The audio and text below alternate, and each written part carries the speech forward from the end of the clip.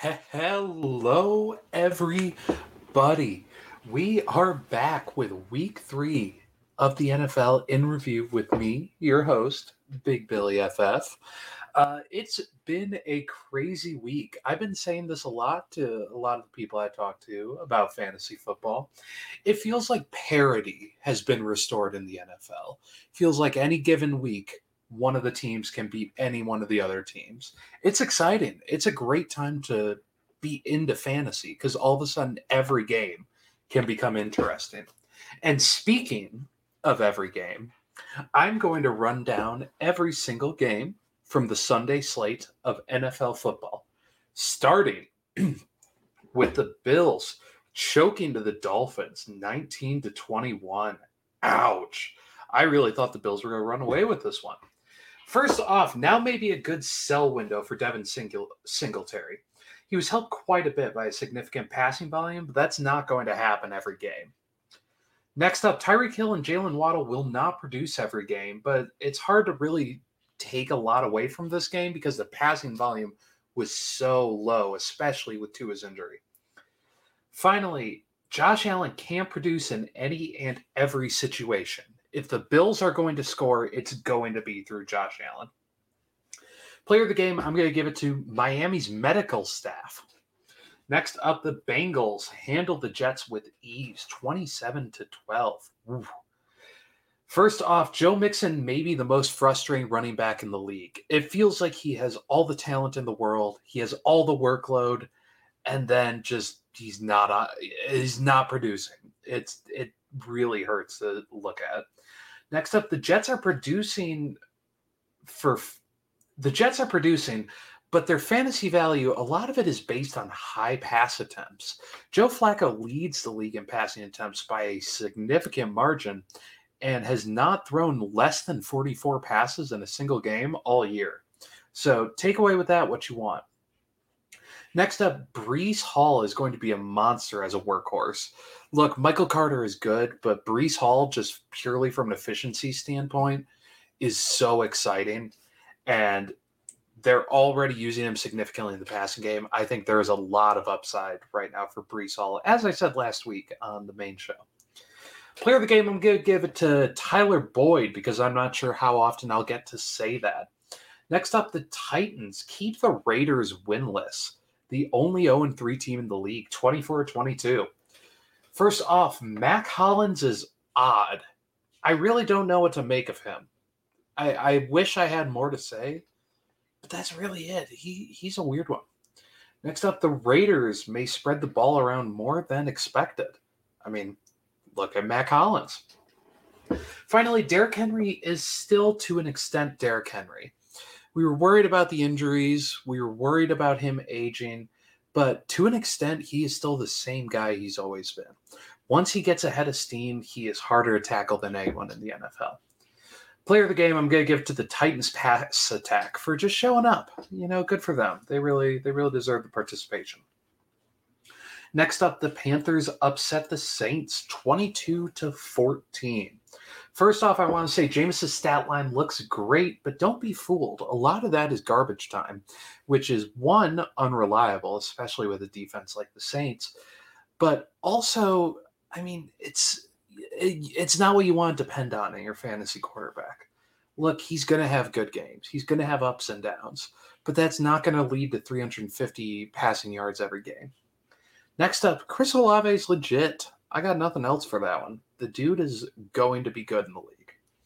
Finally, CMC's usage is coming up, but the passing game work is concerning for him to remain elite for fantasy.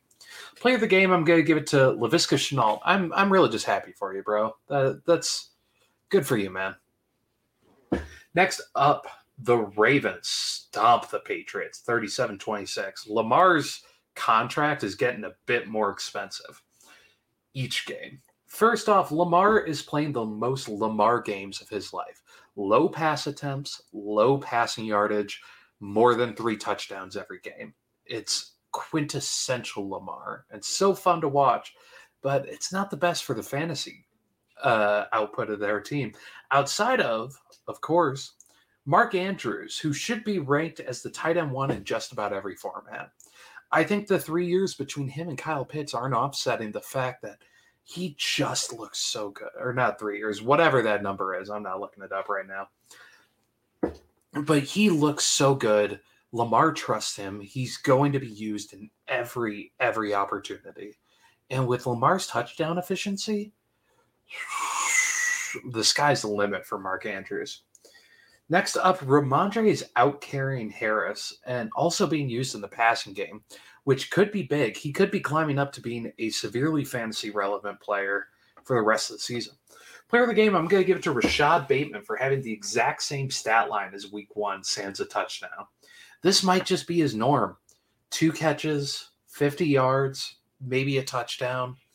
Like, if Lamar is going to throw the ball more, I don't see how Rashad Bateman produces as a volume player in that offense next to Mark Andrews.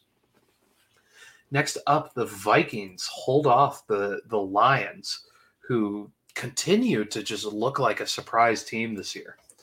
First off, Amon-Ra St. Brown is so unbelievably legit. You see it every time he touches the ball. You get the same feeling watching him touch the ball that you get when you see Debo, where just they individually make things happen. Next up, people need to start talking about Jeff Okudah as a breakout player this year after how he's performed. He absolutely locked down Terry McLaurin except for one blown coverage in that game, and he locked Justin Jefferson down completely this game. I mean, good for Jeff Okudah. I mean, number 3 pick a couple years ago. He looks like he's crawling out of that injury plague he was facing. Next up, Adam Thielen had a get-right game. I'd sell him about as quickly as possible. Player of the game was Kirk Cousins since this wasn't primetime. Next up, the Eagles stay hot against the Commanders, 24-8. Boy, the Eagles, man, they might just run the NFC this year. Takeaway number 1, Jalen Hurts is a legit MVP candidate, and I'd argue a legit contender.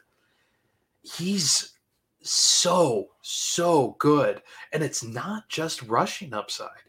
His passing upside, he looks phenomenal, like near unbeatable. Next up, Devonta Smith has been proving it the last few games. He looks really exciting, and honestly, the combination of him and AJ Brown might just be fantasy gold this year. Take either one. Like, I think they're just going to keep producing. Next up, Terry McLaurin still has that old player in him. He's not washed. He's not covered up by Curtis or Jahan Dotson. It just seems like that variability is still there, where sometimes he has a phenomenal game and sometimes it's a little rough. That might just be what we get with Terry for the rest of his career. Player of the game, I'm going to take Grant Calcaterra, who retired from football and just had a 40-yard NFL reception as a rookie. Good for you, man. Next up, the Colts continue to be the weirdest team in the NFL by upsetting the Chiefs 20-17. What? Ooh, the Chiefs' passing attack is scary for the wrong reasons for the first time with Mahomes. Look, in terms of fantasy, they spread the ball around. There is not a significant amount of yardage to go around. If Mahomes was throwing 400 yards a game, yeah, why not? Why not? But when Mahomes is throwing 250, low 200s, I mean, Kelsey, Juju, MVS, Clyde, there's not enough passing pie for each of them to produce significantly for fantasy. And unfortunately, like they were doing the last couple of years, it's not fully centered in a couple guys. And because of that, the Chiefs pass catchers are kind of scary for fantasy because it doesn't feel like there's that pure alpha who's dominating everything like there was with Tyreek. Next up, Michael Pittman seemed to be right back to work, but Pierce also looked good. Like, we might need to keep an eye on Alec Pierce as he begins to develop. Finally, Jonathan Taylor is not producing like he was last year, but he may need to just wait for him to get going. It feels like this happens every year with Jonathan Taylor. The first couple of weeks, he looks okay, looks a little rough, and then all of a sudden he wakes up and everything's fine. Player of the game, I'm going to give it to offseason dynasty sleeper Jelani Woods for pulling in 2 touchdowns. Good for him. Next up, the Bears beat the Texans in what felt like a toilet bowl-esque game, 23-20. Feels weird that the Bears are 2-1. I don't like that. First off, the Bears need to figure out their passing game because truly it's pathetic. Justin Fields has less passing attempts this season than Joe Flacco has had each of the first 3 weeks.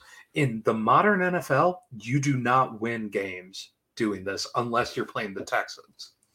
Next up, Monty is the most infuriating player in football, but Khalil Herbert seems to be the savior. Montgomery, I don't think we're ever going to know when to start him. If he's injured, don't play him, obviously. But until then, until Khalil Herbert can kind of seize this job from him, I'd be worried about playing Monty straight up. Next up, the Texans' offense is digressing quick. They looked promising week 1 against the Colts, but it feels like every single week they look a little bit worse. Dameon Pierce may be the only piece you want soon, and that's only because of his workload. Player of the game, I'm going to take Roquan Smith for increasing his upcoming contract. Next up, the Jaguars destroyed the Chargers 38-10. What the fuck happened here? Takeaway number 1, James Robinson is just himself. Have no fear of ETN. You'd have no belief that he tore his Achilles last year.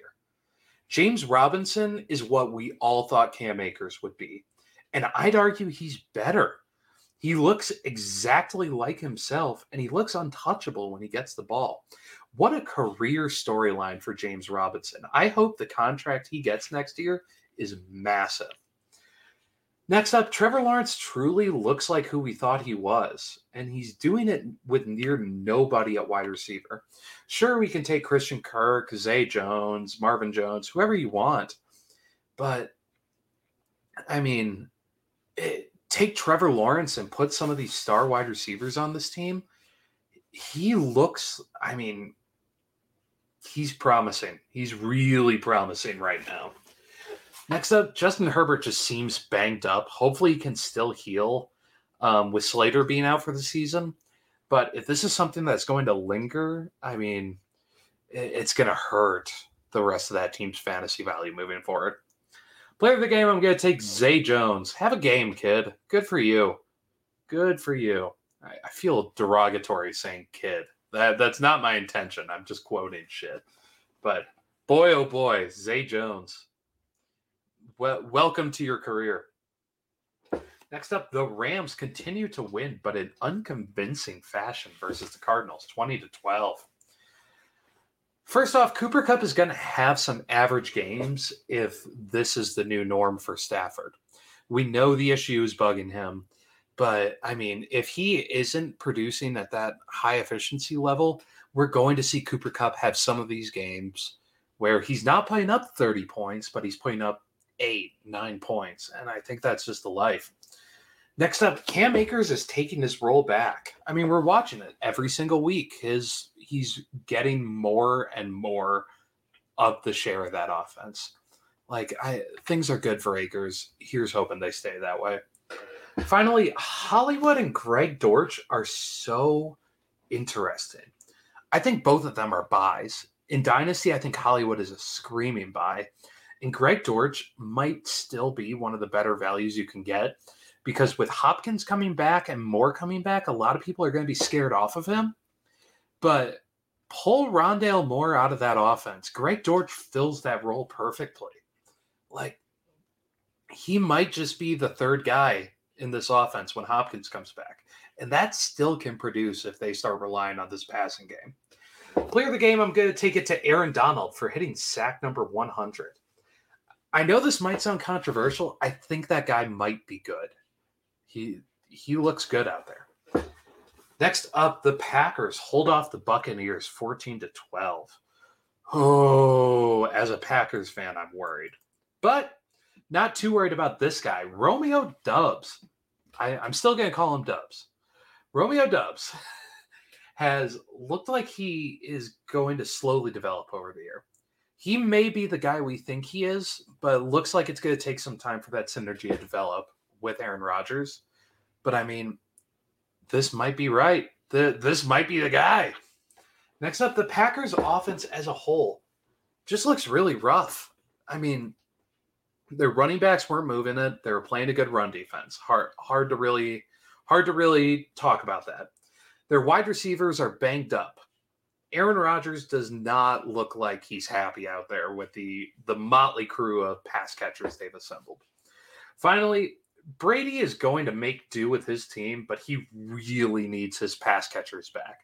There is no reason in the year of our Lord 2022, Russell Gage should be getting 12 receptions in a game. That's rough. Player of the game, I'm going to give it to deep threat Allen Lazard for not living up to that title so far. Finally, the Falcons upset the Seahawks. Is this an upset? I don't think it is, but I wrote that in the doc, so I feel obligated to say it. Upset the Seahawks 27-23. First off, Kyle Pitts finally did something, but he's still a tight end. I mean, we can get excited about it, but I mean, he's producing like a regular tight end. We're all excited for 8 points? That's kind of difficult. Next up, Cordero Patterson is going to have another RB1 season at this pace. He's being used as the focal point of that offense. They're building around Drake London. That's just going to open up the offense more. I think he has every opportunity to succeed. Finally, Geno continues to just hyper-target Tyler Lockett. He's his favorite. It's good for Tyler. Scary for DK. Player of the game, I'm going to give it to Drake London, establishing himself as arguably... tongue twister. Not really a tongue twister. It's the word arguably. Drake London establishing himself as arguably the best rookie wide receiver in the game. He's looked so good. And I know Garrett Wilson had a breakout game, but Drake London just consistently looks like far and away the best. Finally, the final game of the slate, I don't even want to talk about it that much. Broncos bore us to death to win 11-10 over the 49ers. Whew. First off, Jimmy G may not be the upgrade we hope he was, but seems like good can still happen. Ayuk produced a little bit more this game. Kittle's back. Debo continued to be Debo. I think there's a lot of opportunity here that with Jimmy G, they still can produce for fantasy. Next up, Courtland Sutton is the number one receiver in Denver, and he feels like the only Broncos pass catcher you really want. Like, at all. Judy feels like nothing compared to Courtland Sutton, and he barely feels like nothing compared to the rest of this offense. Judy just feels like another guy, which is wild. Next up, I wish I had a third take, but I'm bored just remembering this game. We all agreed. We all saw Twitter. Nothing special happened here. So why does it need more review? Player of the game, I'm going to give it to Eli Manning for his Monday Night Football Russell Wilson jokes. And with that, we have come to the end of the Sunday slate of NFL games. I want to thank you all for listening. I apologize for getting this out a little bit later than I had promised last week. I wish I had an excuse other than work is hectic. But I appreciate y'all tuning in, and I look forward to being back here next week for Week 4. And as always, y'all take care. Goodbye.